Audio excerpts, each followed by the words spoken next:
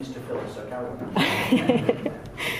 HDA have been working on the idea of suburbia probably for the last 7 to 8 years. And we submitted our thinking on this to the NLA's new idea for housing competition last year, and we were one of the 10 winners. And after that, we published a joint publication with PTE Architects and actually NLP, who had a very similar idea called semi-permissive, and that is sort of widely available. Now, HDA's evidence for Supurbia have been absorbed as part of the recommendations by the Outer London Commission for intensification across London, and we have presented our ideas to the GLA and MPs. So I'm going to tell you a little bit more about it tonight. Now, Supurbia is about transforming the suburbs to make them attractive places to live. It uses area-based initiatives as small as a single suburban block or as wide as a total neighbourhood. Very importantly, we involve local residents. So we use local development orders, which is an existing planning tool, to make it happen in conjunction with plot passports, which is very similar to the Dutch custom-built model. So there's no need for any changes to planning regulations, and there's really enough of that happening at the moment.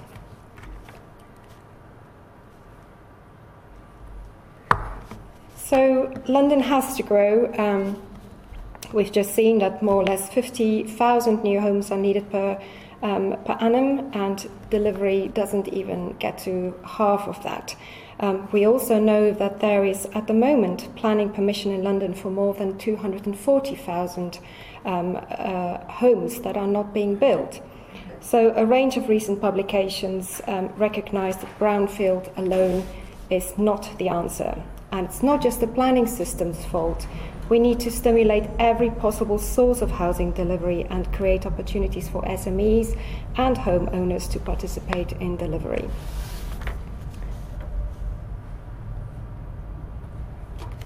So our proposition requires you to suspend your disbelief. I mean, gardens are political. They're very much protected in planning policy, increasingly even more so than the green belt. But we're not proposing to take it away. We are tapping into its excess in certain locations. I mean, for example, the 5 London boroughs of Bromley, Havering, Harrow, Sutton and Croydon contains 31% of London's total garden space, and this is disproportionate. Now, of course, development doesn't have to mean the eradication of biodiversity. It could actually improve it in certain instances. So the focus of this initiative is semi-detached homes and detached homes, probably built around the 1930s, the interwar period, with side access. That's important. The public realm is degraded. There are not many trees. They're energy inefficient, and they're very likely to be under-occupied. Now, we currently, this is just very briefly an example that we are going to start working on very shortly. So it is happening. We're trying to make it happen. And if you look at sort of the middle of that slide, there is a plot with a disproportionately large garden, currently with outline planning permission for a single-story bungalow, and we are going to densify that. This is just typical of what a street looks like, and this is the street in which that property is located. So you have a collection of detached bungalows and semi-detached homes of fairly low quality, and that's the type of areas we would like to focus on. So the rules for Supurbia is very much we're looking at areas close to stations, not more than 800 metres away. They're not in conservation areas. We are not interested in areas with any special environmental designations, such as special landscape character, and the result of the intervention should be an increase in habitable rooms. Now, opposition to new housing is likely to be quite fierce in outer London. We know about 60% of people are likely to oppose development, and therefore we believe that the only way you can make this happen is by working with people. So the beauty of this idea is that homeowners can benefit financially. So Where do we start? We need a pioneering local authority, and we're currently talking to some. We need a pilot suburban block, we need a design team to work with local residents, and possibly the involvement of a custom-built developer. So in working towards the adoption of a local development order, we would explore location-specific options for back garden development for each plot. And plots could be developed in isolation, or they could be developed by joining together. Now, preparing a local development order could take very much the same time as you would working on a normal planning application, around about 6 months. So the local planning authority would then adopt suburban intensification in the form of a local development order, which is a form of pre-approval. And we propose it is adopted with a set of plot passports related to each individual plot, and that explains the rules of the development, and that's very similar to the Dutch custom-built model. Now, once this is in place, there's no further pressure on local authority resources in the form of reserved matters applications, for example. Now, as communities start to see the impact of this, once there is a pilot and people can see how this can happen, we foresee that this could be adopted to neighbourhood plans with design codes attached. And I think the emphasis on the rules for design, I think, is very important in all of this. And actually, at the moment, with the consultation on permitted development rights, that's, we believe, a bit of a shortcoming, possibly related to that. So this is what the plot passport could look like. It sets out the rules for development. So you can, for example, see what's the build footprint in relation to the garden space, building heights. It would give you an idea of ridge heights. It would give you a parking ratio, refuse arrangements, and it could include a material palette suited to local context. So over time, a range of plot passports could operate together in a suburban block. So once there is a local development order, people can choose to implement this or not. So the result could be sort of very small scale, or it could be large scale. And the wonderful thing about this is choice, so people can choose to exercise their option or not.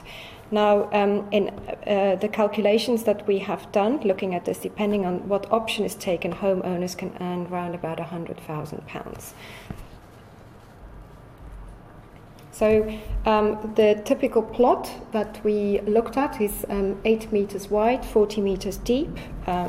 The opportunity is for small-scale incremental development, primarily as new houses.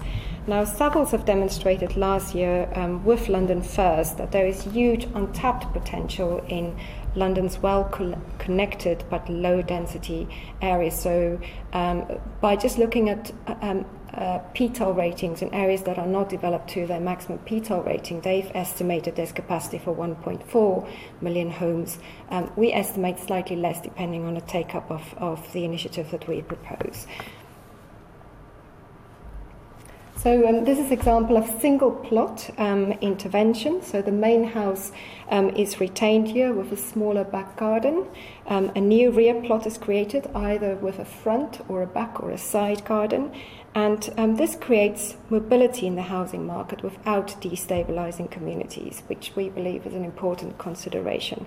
Now, this type of intervention, homeowners can earn around about £140,000.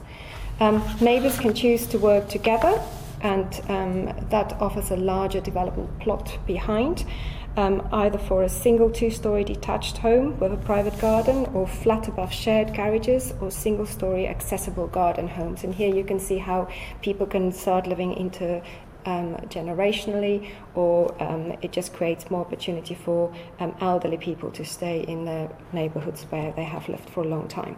So these type of options can create a typical profit of around £110,000 for the homeowners. In this case, they will have to share it. So a comprehensive plot redevelopment, so eventually over time there's also the opportunity for the whole 2 plots, if neighbours work together, to be redeveloped. So this could, a new street frontage could be created, and this offers opportunity for 4 or 5 new homes, and in this case there could be a profit of around £210,000 £1,000 to share between the homeowners.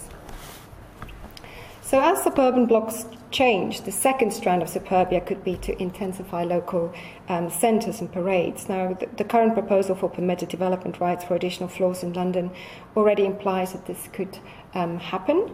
Now, ensuring a controlled approach to design impact must be preferable to create long-lasting, sustainable places. So Supurbia offers the potential to deliver a significant proportion of the new homes we need, and we have estimated that if 50% of London's semi-detached and detached homes was redeveloped at just twice the existing density, so just one new home in the back garden, this could accommodate 280,000 new homes. And if you then add what could happen to shopping parade, you get to a figure of 400,000. Which is an estimation, and this is what's been contained in the Outer London Commission's report. So the benefits are more than just numbers. The approach delivers a range of environmental and social enhancements whilst retaining communities. There's a financial incentive to homeowners. It encourages small-scale local change, and it encourages new entrants in the market to deliver housing. So either residents could take this up with a developer themselves, or you could get custom-built developers to help people deliver this. And then, as Colin said, this initiative has sort of caught the eye of the BBC, and we've done several illustrations because we see a very long-term future of smart technology and the idea of collaborative consumption and driverless cars, and how Supurbia could look completely different. So, and that is available on the web if you'd like to have a look at that. Thank you very much.